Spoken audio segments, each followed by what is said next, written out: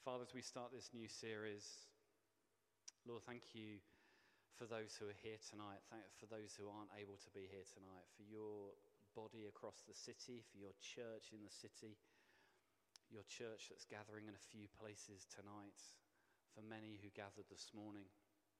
Lord, we thank you that you love your bride and your desire is to bring transformation and for your glory to be seen in and through us, despite our brokenness and the challenges that we all face. So, Father, I pray as we begin this new season of study and reflection tonight over the next few weeks, Lord, would you come amongst us and stir, Lord, not just our intellects, Lord, but most importantly our hearts. Lord, we don't want just more information. Lord, we want transformation. Lord, that's what we need your Spirit to help us with. So do that, we pray, and we yield to you and say yes in Jesus' name. Amen. So, Happy New Year. That's kind of what you're supposed to say, isn't it, this time of year? Many of you know we've got a dog, a lovely dog, Dalmatian, and it's great. I'm trying to walk the dog without it destroying my back, but also to get some exercise. And it's a really funny thing when you get a dog. People used to say it all the time, but you know, you talk to people when you walk a dog in a way that you don't talk to other people. Dog walkers always say, hello, hello, hello, hello. Oh, that's a nice dog. Or that's a vicious dog. Can you stop it attacking mine? Or whatever it is they may say. Not that my dog ever attacks anyone else's. But people always, it's really interesting over the last week or so, the few days that I've been out, everyone's saying, Happy New Year, Happy New Year, Happy New Year. We do say that, don't we? Have any of you said that to someone over the last week? Quite a lot of you, most of you. Why do we say it? And what do we mean when we say it? Well, Happy New Year. I mean, I guess we do. It's a longing, isn't it? It's a desire, it's a wish. But I wonder whether we really expect it. Is this year going to be a happy new year? The reason I say that is because I think it's good to be really, really honest, to take stock. We live in days of incredible unrest as we look around. There's lots of disquiet. There's lots of financial strain that is very, very real. That's why we're seeing so many strikes, amongst other things going on. Fuel prices, gas prices, electricity prices. It's eye-watering for many people I know in the room. If you share how much you're paying now compared to how much you were paying a year or two ago, for many people, then now their gas and electricity is more than their rent or their mortgage for many people. There's job market wobbles for people, uncertainty, global uncertainty, ecological uncertainty, climate change, political unravelings, which seem to be on just about every nation on earth, whether it's America or it's the UK or it's France or it's Spain or it's Portugal or further afield. There's all sorts of political shakings, governmental fractures, there's wars, there's rumours of wars. Many of these things, of course, are not new, but there does seem to be a collision of them, and we certainly are more aware of them, perhaps because of the media for all the good and bad that perhaps causes. But I would also say there's unparalleled levels of mental health issues being faced by so many. And tragically, zero capacity to alleviate or kind of meet many of the demand that's needed. I read recently of a 7-month wait for one lady locally to see a community care team facing mental health issues. When you're facing mental health issues, a 7-month wait is not great. And as for young people, well, let me tell you, for young people, it's catastrophic nationally, in England certainly at least. The system is completely overwhelmed, underfunded and hemorrhaging staff because there's so much pressure that these guys are under. And there's an explosion of challenges for young people. This generation facing challenges. COVID made it a lot worse. Identity issues, sexuality issues, gender issues, sense of lostness, all sorts of pressures and challenges that they're facing with increasing occurrence. I read one young lad within the NH system in the Avon and Wiltshire Mental Health Trust who had to wait 642 days for his first appointment. That's a year and 3/4. Imagine being 15 under enormous mental health, at the end of life, possibly suicidal, and you're told, well, you can have a first appointment in a year and 3/4. What's going on in society? What's going on? Because I think the NHS, like many institutions, high street retail industry, talk to people in that industry, is being shaken and crumbling. There's strikes affecting so many parts of our nation, train services, civil service on strike, nurses on strike, the ambulance service on strike. Before the ambulance strike happened, I had to ring an ambulance for an elderly gentleman who had collapsed.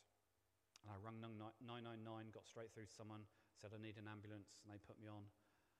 And the phone rung for 10 minutes. And eventually he said, I'm really sorry, I don't know what to do, I'll try and put you through. And then someone answered, fortunately, after 10 minutes of it just ringing. And it was the Northumberland Ambulance Society. She said, I have no idea where you are, and I have no idea how long an ambulance might come, but I'll try and get one to you. This was in Newcastle. Well, what's going on in society? What's going on amongst us? In October, The Guardian reported that Heads had said that 90% of our secondary schools in England will have run out of money by next year because of soaring fuel crisis, bills, staffing, and resourcing issues. And in our own homes, like I've said, growing financial pressure, fuel or food, for many, is a very real question. We live in a prosperous city, but even within our own city, people are choosing, do I heat my house, or do I feed my family? So Happy New Year. Happy New Year. Wow, gosh. It's a really positive way to start a sermon, isn't it?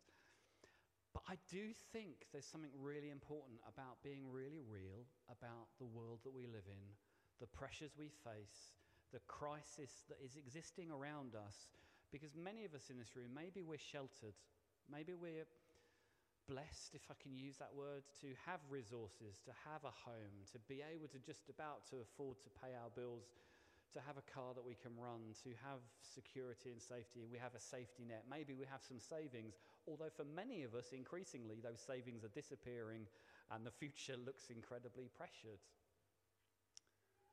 Amongst all the institutions that seem to be being shaken, governmental, structural, transport, healthcare, education, the institution, I would say, as the church, as we know it in many ways, is also facing an existential crisis. Who we are, what we're for, and how we're supposed to exist in what is an ever-morphing, ever-increasingly fluid culture, where everything from gender identification through to the nature and shape of relationships, and what is marriage, and work patterns and family patterns, everything is up for grabs. And how the church exists in it and finds its identity and way of being and structure is all being shaken. And certainly the institution of church post-COVID, and I would say pre-COVID, COVID just accelerated some of the stuff, has taken a massive numerical and financial hit right across the board. I'm not just speaking about the Church of England. You know, I've got very good friends in vineyard churches, in independent churches, in Baptist churches, in lots of other Anglican churches. I don't know one who would say, we're doing really well financially, we're doing really well numerically. All of them would say, at best, we've lost loads of money and loads of people. At worst, some are saying, this is kind of like really critical. It's a real challenge. Bath, for example, in terms of the Church of England, is facing a massive, one of the wealthiest cities around in Bath and Wells Diocese, one of the oldest dioceses, 1,100 years old, our diocese, incredible heritage of mission and evangelism and transformation and local community care, and Bath as an ecumenical kind of evangelical city where the history of the kind of church in the city has been really strong. Currently, I think there are 23 vicars, and then there are obviously other people serving in the churches.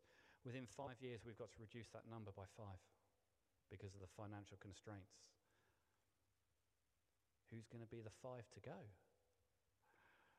it's quite interesting. No one puts their hands up. Or increasingly, there's a number of us who are beginning to think, maybe I will put my hand up. That's just a reality. Why? Because there's a massive financial hole. And a worldly answer is, well, we have to manage decline. I would suggest you'll struggle to find that principle in the Bible, managing decline. I'm not sure that's a massive kingdom value. But that's the reality that many places are facing. And then next month, the Church of England, some of you will be aware, perhaps, will probably make a definitive decision on the nature as it sees of marriage. What is the nature of marriage? Which up until this time within the Church of England has been, within Church of England, you can only have a marriage between a man and a woman. That is marriage. That is the Church of England's biblical view of marriage. Marriage between a man and a woman. That's been contended by many for a long time, but within the next month, there will probably be a definitive decision about that. And I don't know what's going to happen, if I'm really honest about that. No one really does. For some, it will be a moment of final rapture and relief, and for others, it will be a final rupture and will be time to go. Either way, possibly. I'm not going to get into the ins and outs of that right now, right here, but you need to know that that's the reality facing the Church of England and could have massive repercussions as it has in other parts of the world. So either way, whatever's decided and proclaimed on that issue alone, notwithstanding there's so many other questions and challenges about money and the nature of church and the shape of church and the way we do church and the legal restrictions and all those things ahead, the road ahead for the church at large is going to be bumpy at best, divisive potentially for countless thousands of people, and for some it will just be the end of the road. They'll just be out. Happy New Year. I'm not laughing, being sort of silly about this. But particularly here in Bath, I would say we live a really lovely life. Most of us that are blessed to live in the city. We live in a gorgeous city, one of the safest cities in the world, in the world actually, statistically. One of the prettiest around, one of the kind of nicest places. I use that word in inverted commas, nice. For my kids to grow up here, just such a wonderful place. For those of us that are fortunate to live here or work here, it's an amazing place to be. There's so many things to be thankful for. The danger of that is it's like sitting back in a gorgeous sofa. I don't know if you've ever been to a sofa shop sometimes, and you've got your budget, and you're looking at sofas, and your budget's kind of like this, and you look at some of the amazing sofas, and then you sit in a sofa that is about 9 times the budget that you've got, and you sit in it and you go, and you think, I never want to get out of this sofa ever. And you imagine what life would be like if you had one of those in your living room. Bath can be a bit like that we sit back and we go, and we forget the troubles of the world, or we forget the troubles of beyond the walls of our houses. And of course we need to live, and of course we need to survive, and we can't be constantly waiting. And for many of us, myself included, I've stopped reading a lot of the media. I've stopped listening to a lot of the media. I've certainly stopped plugging into Twitter because it's just toxic, and you don't hear good news. You hear division, derision, argument, festering, fighting, and media seems to be battling, and much of that whole world is something which drags you down. So I'm not talking about that, but we're also called not to be a people who sit and put our fingers in our ears and go la la la la la la, I'm fine, la la la la. Actually, the world right now is a mess around us, the streets around us. Over Christmas we had loads of people who came to the services. It was beautiful, it was wonderful, but you actually chat to some of those people. Victoria and I had the privilege of chatting to someone a while back who has got it all on paper. Beautiful house, beautiful husband, beautiful children, beautiful resources, got it all. Hasn't got Jesus and feels utterly bereft because of the things that this person is facing. And that person's not alone. There are so many facing all those things. The institution of the church is being shaken in the same way that I think all institutions across this nation are. But I just want to say this, the institution of the church is not the church. Jesus never said, I will build an institution and the gates of hell will not prevail against it. He didn't say that. He said, I will build my church. And when he used that word, my church, you can go and look it up and look at the kind of the language he used. He's talking about the body of believers, my people, my people. And I look out on you, and I'm so glad, and I know I've made a lot of you quite glum this evening so far, but I'm so glad to be part of a body. And not just here, the body of believers across this city, so many friends in so many churches who are beautiful and radiant. And despite all they carry, all the challenges they face, they have hope. Because the church has always supposed to have been about people. It's always about people. It's always been about people and always truly be about people, the real church. And yes, even us frail, complicated, broken sometimes, not fully healed, often misguided, often confused people, because we're not perfect. But the true church is people simply fully yielded to and totally committed to and utterly in love with Jesus. It's all about Jesus. And for us, that's what we need to come back to. That's what the church needs to come back to.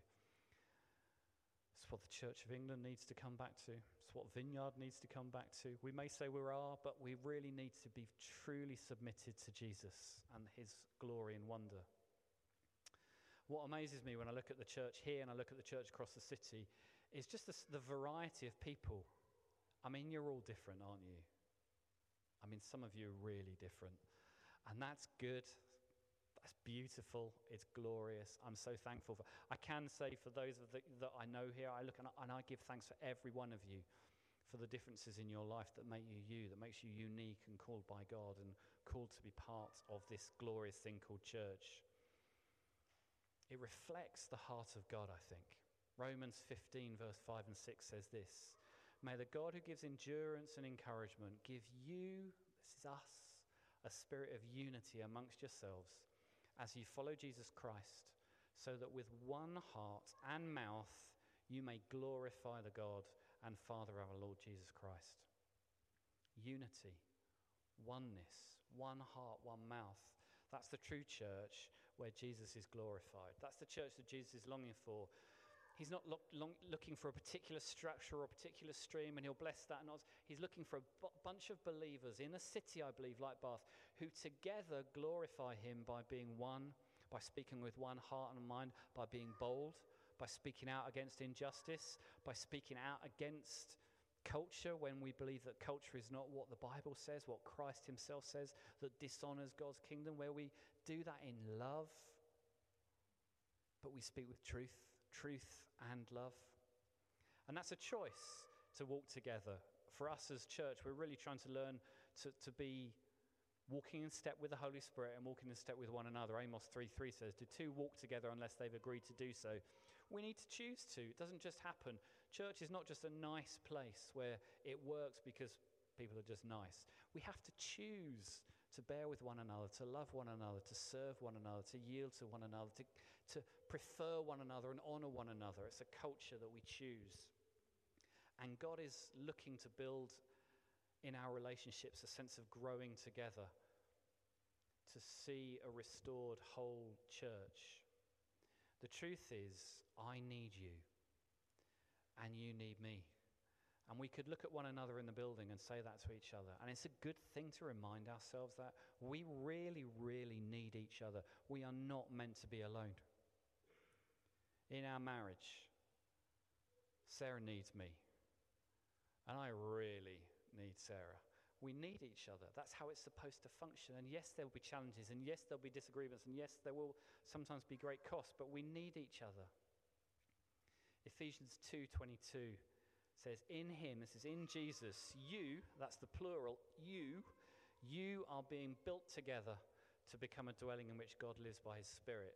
So God's desire is to build a church which is not about buildings or services or events. It's to build a people who come together with a sense of heart and mind and willingness. And when we do that, his Spirit is right at the center. His Spirit comes into that place. And God lives in the middle of it because he loves it. He can't help it. He loves it. Psalm 133 says, how good and pleasant it is when brothers dwell together in unity, for there the Lord commands his blessing. It's like 2 and 2 equals 4. When brothers and sisters come together in unity, God's blessing starts sprouting out. It's beautiful. I'm going to play a clip right now, and it's a chance for me to get off this stool and go and sit down. And it's interesting, Sarah prayed what she prayed earlier, but it's the clip of the woman at the well from The Chosen. Thank you, forgot the name from it. Many of you have been watching The Chosen. If you don't watch The Chosen, watch The Chosen. You can watch it free. It's the biblical account of Jesus' followers and his life. And there's so many wonderful things. Series 3's just started. It's crowdfunded. It's amazing. It's funded by Christians rather than some corporation or organization. And it's the gospel, and it carries lots of heart. Yes, of course, it's an interpretation, and yes, of course, it's filmed, but it's beautiful and glorious. And I want to play a clip that I used with my staff team on Wednesday this week. It always makes me cry, like much of The Chosen, because I want you to listen to how Jesus speaks to this woman at the well, and how this woman at the well who feels lost and judged and abandoned, not just by people, but by God, speaks to Jesus.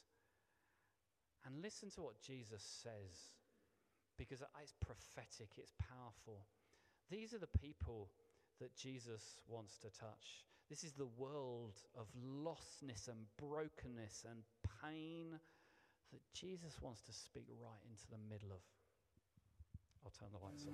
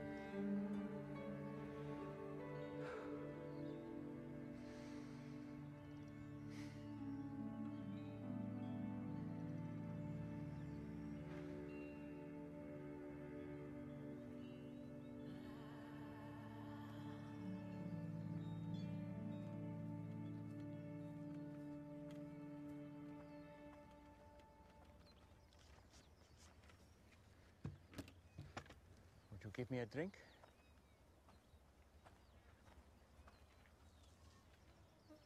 Did you hear me? That bad, huh? What? You, a Jew, ask for a drink from me, a Samaritan, and a woman. I'm sorry. I should have said please. You know, it's not safe for you to be alone out here. Nor you. Why haven't you come with others? Why so late in the day? Don't women come to the wells in the cool of the morning? Yeah, well, none of them will be seen with me, so I have to come at noon, in the heat, as you have so kindly reminded me. Why won't they be seen with you? Long story. I'd still like a drink of water if you can spare it. Amazing what a parched throat will do. Aren't I unclean to you? Won't you be defiled by this vessel? Maybe some of my people say that about your women, but I don't. Yeah? And what do you say? I say if you knew who I am, you'd be asking me for a drink. Really? And I would give you living water. Would. Except that you have nothing to draw water with, and this is a deep well. Besides, what do you need from me if you have your own supply of living water? Long story. But Jewish water is better than Samaritan water, That's not what I Are said. you a better man than our ancestor Jacob, who dug this well? Your water is better than his? I know Jacob. And everyone who drinks this water will thirst again. But whoever drinks the water that I give him will never be thirsty again. Wouldn't that be nice? The water I give will become in a person a spring of water welling up to eternal life. Really? Yes, really. Prove it.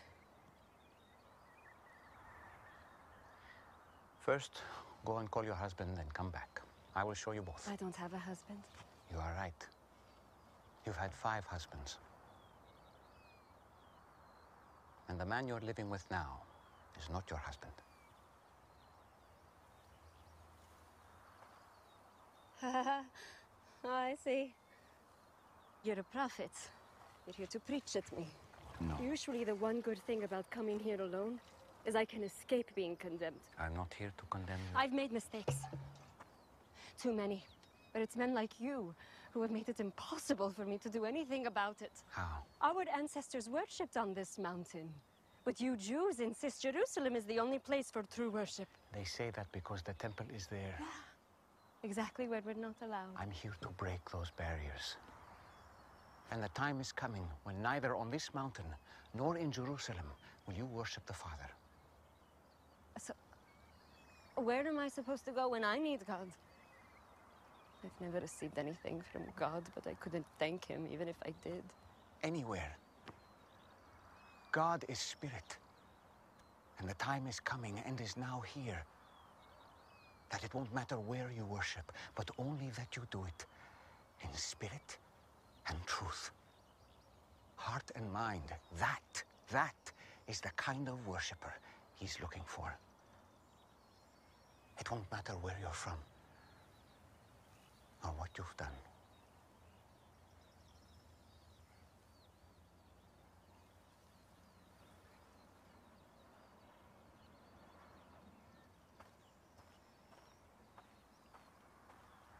Do you believe what I'm telling you? Until the Messiah comes and explains everything and sorts this mess out, including me, I don't trust in anyone. You're wrong when you say that you've never received anything from God. This Messiah you speak of, I am he. The first one was named Ramin. You were a woman of purity who was excited to be married. But he wasn't a good man. He hurt you. And it made you question marriage and even the practice of your faith. Stop it. The second was Farzad. On your wedding night, his skin smelled like oranges. And to this day, every time you pass by the oranges in the market, you feel guilty for leaving him. Because he was the only truly godly man you've been with. But you felt unworthy. Why are you doing this? I have not revealed myself to the public as the Messiah. You are the first. It would be good if you believed me.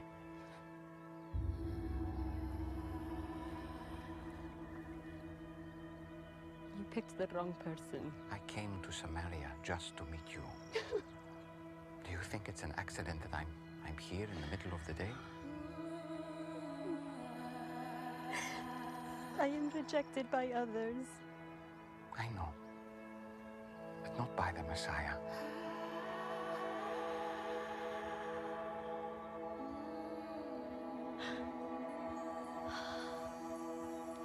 And you know these things because you are the Christ.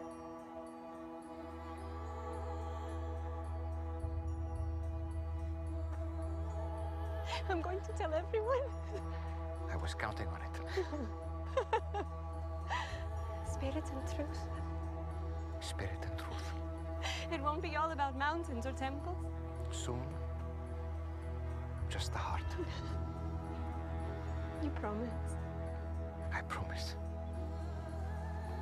This man told me everything I've done. Oh, he must be the Christ!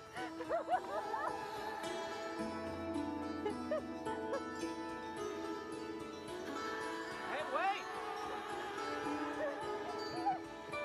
You what there? You forgot your, Fancy you, man! You told me everything I ever did!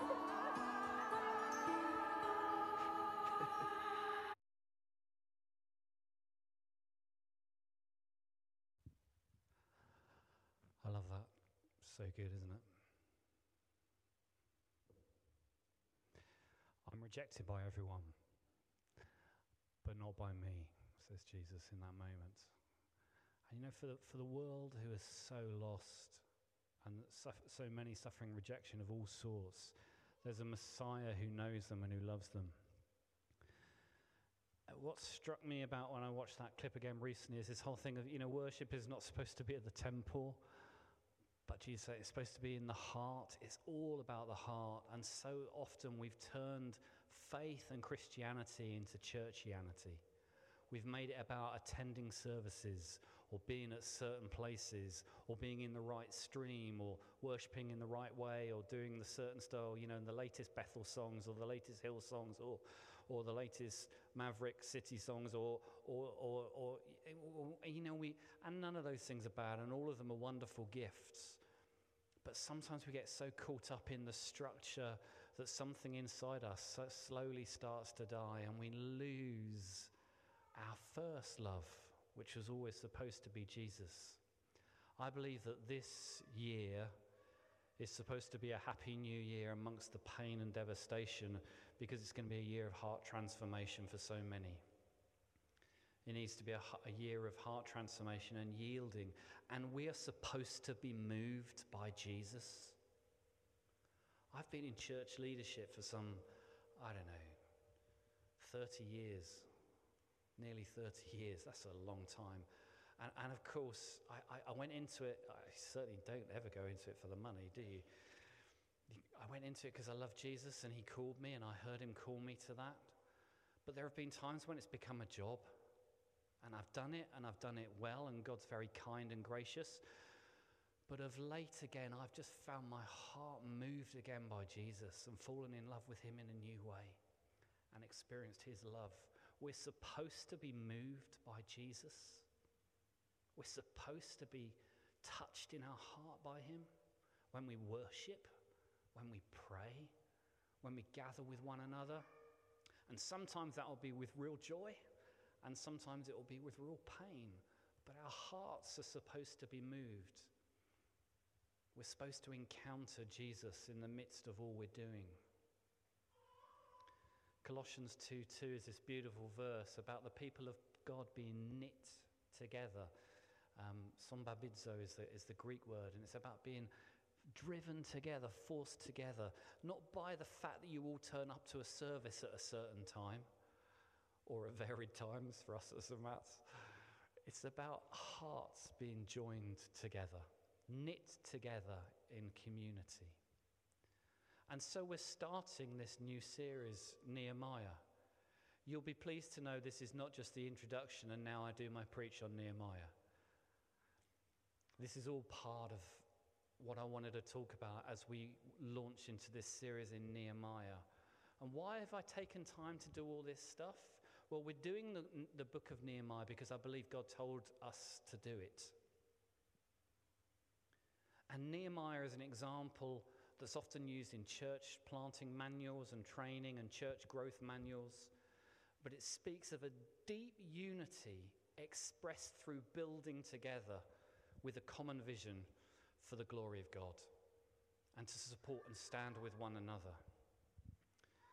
And we're going to hear the passage tonight, and then I'm going to share a few thoughts, and then I'm going to finish.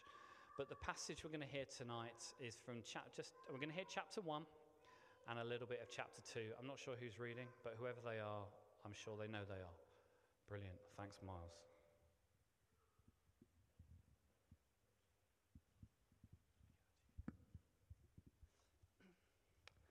The passages are Nehemiah chapter 1 and Nehemiah chapter 2, verses 4 to 5, 11 to 13, and 17 to 20. The words of Nehemiah, son of Hachaliah. In the month of Kislev, in the 20th year, while I was in the citadel of Susa, Hanani, one of my brothers, came from Judah with some other men, and I questioned them about the Jewish remnant that survived the exile, and also about Jerusalem. They said to me, "Those who survived the exile are back in the province, are in great trouble and disgrace. The wall of Jerusalem is broken down, and its gates have been burned with fire.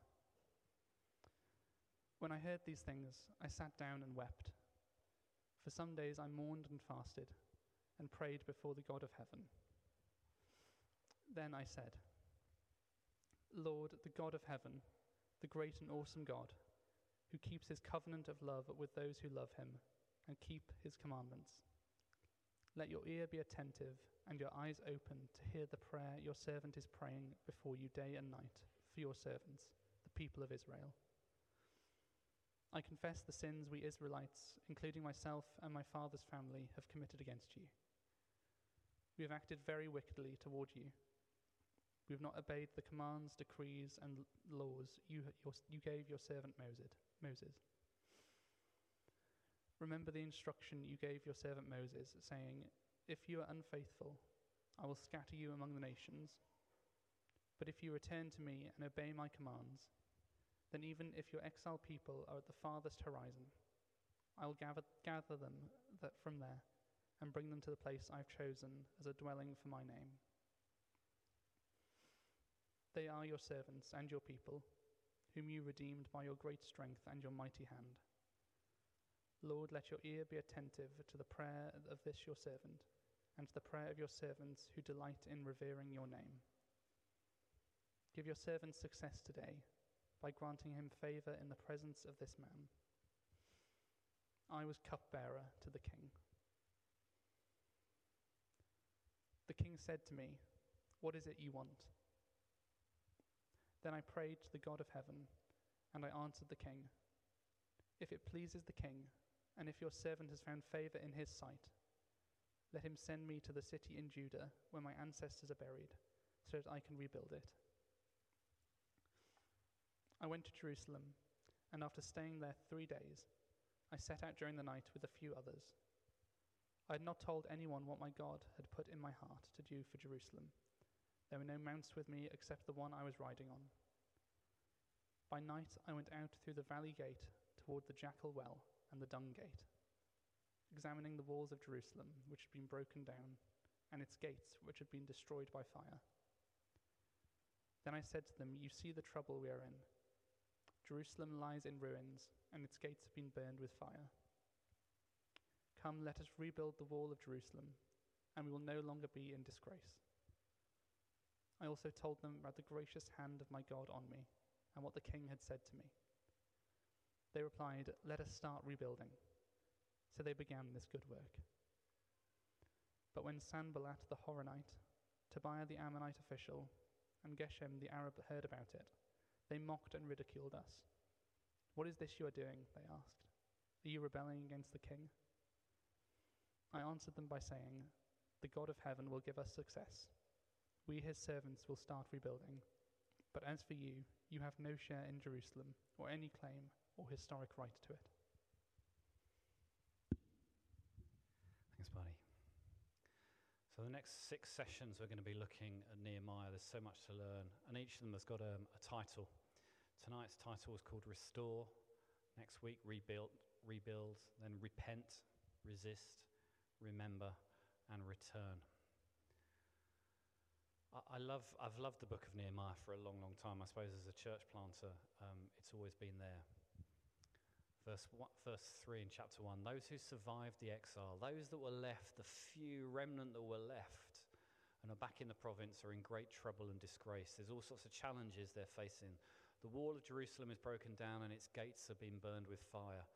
Everything's a mess. Everything looks hopeless. It's pretty desolate. People cry about a lot of things. I don't know whether you're a crier or not. It's funny, my children say to me that they think I'm quite unemotional. I don't cry a lot. I actually cry. I cry loads, particularly when God's Spirit is around. And I've been crying a lot recently, not in a bad way. I felt God's Spirit. But people cry at weddings. Lots of people cry at weddings. I take a lot of weddings as a vicar. I do a lot of weddings. And the amount of times that the bride's crying and the groom's crying and the best man's crying and the parents are crying and then now I end up crying, it's a good crying, right? I mean, I'm hoping it's a good crying when the bride and the groom, are crying, but it's a good crying. Parents cry when their kids leave home. We definitely cried when Ellie left home, didn't we? Sam's leaving home soon. We'll see whether we cry then. I'm sure we'll cry then. I don't know whether you cry at movies. Who's going to own up to say that they cry? It's really funny when you go to a cinema and there's a bit of an emotional moment and you see the guys doing this. Trying, yeah, you do that? Yeah. You know, particularly us men don't like admitting the fact that we're crying at movies, but most of us cry at films. You know, there's nothing better than being on your own at home and being able to cry all you want to. We cry about all sorts of things. But Nehemiah is a man who cried over a broken wall. He was a man who was obviously quite a significant guy. He was a man of stature and power. I don't think he would have been some sort of wetty-wussy kind of guy. He was the cupbearer to the king. He had a significant role. But he was moved when he heard, when one of his brothers came and said the mess and the brokenness and the devastation and the destruction and the rubble. And instead of kind of like looking at the news and going, isn't that awful? Perhaps I should pray. His first response was to cry because something happened here in his heart. He's a man who is driven by grief at the plight of the city, but, and this is the important bit, because sometimes we can be overwhelmed with tears and sorrow and sadness and hopelessness. Yes, he was a man driven by grief at the plight of the city, but inspired by faith to do something about it. Nehemiah, just for a bit of historical context, I promise I'm not going to go on much longer, arrived in Jerusalem 444 BC. And he was a great leader who God did an incredible thing through, a phenomenal feat. He installed a vision in amongst God's remnant, amongst a few people. God gave him a vision that he was able to kind of instill in this little remnant, this ragtag bag of people who felt like they had nothing left in Jerusalem, to rebuild the city walls and see it restored. And in spite of much opposition, and we're going to talk about that in future weeks because there's a lot to learn from the opposition and the accusation and the challenges that come against his vision, in spite of all of the numerous hurdles, they accomplished the task in 52 days. That's not bad, is it? City transformation in 52 days when everyone was desolate and hopeless. It's the power of God when we obey God's vision and when we're moved and captivated by something that God gives us a vision for. The temple had been rebuilt in about 70 BC, but the walls that Nebuchadnezzar had destroyed in 586 BC were just in ruins, and the city was defenseless against all attacks from the enemy. And Nehemiah hears from his brother firsthand about the rubble and the destroyed gates, and there's this graphic description which for him is a bit like the bleak picture that I painted at the beginning of this sermon of the mess and the rubble and the detritus and the hopelessness and the fire and the devastation. And it does something to him. It doesn't make him go, oh, that's awful. It messes with his heart and his head. And he weeps and he mourns. And then he fasts and then he prays because he believes there's a God who's able to do something about all this and that must be a solution. And he cries out to God to do something about these deplorable situations.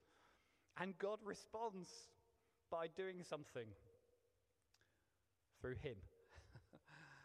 And that's often the reality, isn't it? The world's in a mess and God says, but I've got my beautiful bride. And you are the answer. You are the solution. But it has to begin with our heart being moved. What does the book of Nehemiah teach us? What are we going to learn over these next few weeks? Well, that we have to have a burden for the people in this world who are lost. For his people. A burden for the church and the world. And we need to catch a vision for his purpose. We need to believe that he wants to transform this city. Do you believe that God wants to redeem and restore a system like the NHS in our city? I do. Do you believe that God wants to restore and bring true, honest, transparent, powerful, effective government in our nation? I do. Do you believe that God wants to heal the sick and raise the dead? I do. Do you believe that God wants there to be fair wages and justice for the oppressed, and that there won't be families that have to choose between feeding their kids or putting their lights on?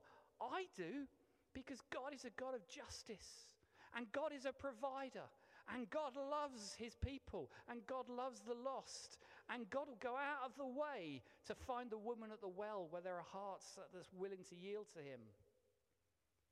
Are we?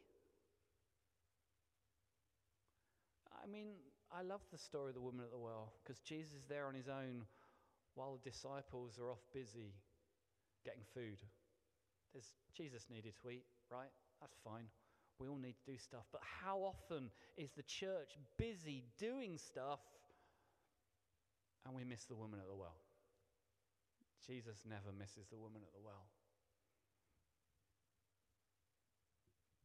So, I believe that God wants to give us a vision. He wants to give us his burden for the lost and for this world.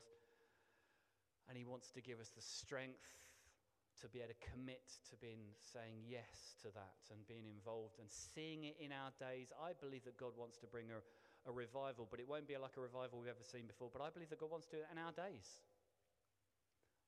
I believe that God wants to transform this city, but I believe that God doesn't want to do it at some point in the future. I believe God wants to do it soon. I believe he wants to do it in our days. Nehemiah 2 verse 18 said, "Then they said, 'Let us arise and build.' So they put their hands to the good work." They caught the vision. They said, "You know what? I'm in."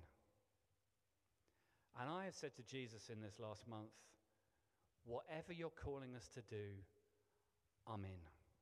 If you want to get rid of this building, you want to get rid of my job, you want to get rid of structures and things like that, whatever it is you want to do, Jesus, whether you want to use this building to bring glory to you in the city, I'm in. If you want me to give stuff up, I'm in. Because I know God wants to do something beautiful and I don't want to miss out on that. But the point is, we're supposed to be together in that. Nehemiah 4:6. So we built the wall, and the whole wall was joined together to half its height, for the people had a mind. Literally there, the word is a heart. They had a heart to work. And I believe God is wanting to do something in all of our hearts. And it begins with us individually in this year, 2023, to give us a new heart that says, Jesus, I'm in. In these troubled days, I'm in. Help me to build something that lasts. That's not about building for just my life, but building for your kingdom so that we can see transformation. Jesus, I need a fresh revelation of you. I need to encounter you and you. And they stood shoulder to shoulder, and they worked together, and they fought together, and they covered one another, and they loved one another, and they served one another, and they saw God restore what had been torn down. They restored the rubble. And I believe in these days God wants to restore the rubble, but I believe that he doesn't want to build just what was there before. He wants to build something new. And it's amazing how you can take old rubble from something that's fallen apart and build something glorious, which is what it was always supposed to be. I believe that God wants to restore the church, not back to the image that maybe we imagined from the past, but according to his ways, according to his purpose, and according to his blueprint. And for that, I'm in. And that's what I'm committing myself to, whatever that looks like. I don't know what the next few months will bring. It may be real change, it may be radical change, it may be incredibly painful, but I'm in for Jesus and his ways. I can't promise you even that we'll be in this building. Who knows? Because I want to put everything on the altar. But I'm utterly committed to building for the kingdom and being part of the living stones that he's wanting to build with. So I want to ask whether you're wanting, able, willing to be in. Some of you tonight might be able to go, yeah, I am. Some of you might need to, some of you are reflectors. That's good. Maybe you need to go away and think, okay, Lord, what might that look like? And decide. Because I don't want you to just say, yeah, I'm in, without really knowing what that might mean. And so to give you space, rather than just going into worship to finish, I'm going to play a worship song that Libby gave to us as a team on Wednesday. And it's what's it called? Consecration, that's the word I'm after. It's a song of consecration, and it's a song that simply says, Jesus, here I am. I'm yours. I give myself to you. I think that's a really good thing to do, not just at the beginning of 2023. It's a good thing to do every day. I'm trying to do it every day right now. I'm consecrating my back to him, my knackered leg to him, my heart to him, my beautiful family to him, my glorious children. When Sam goes off to uni or wherever he's going next year, waiting for my heart to go, oh, Lord, I give you my children because they're yours. I'm consecrating all my riches, the little wealth I have to him, my home, my house, my marriage. The more we give to Jesus, the more it's in his hands for him to steward it, because he's perfect and loving and wonderful and kind. Let's make this year a glorious year of consecration to allow him to build his church.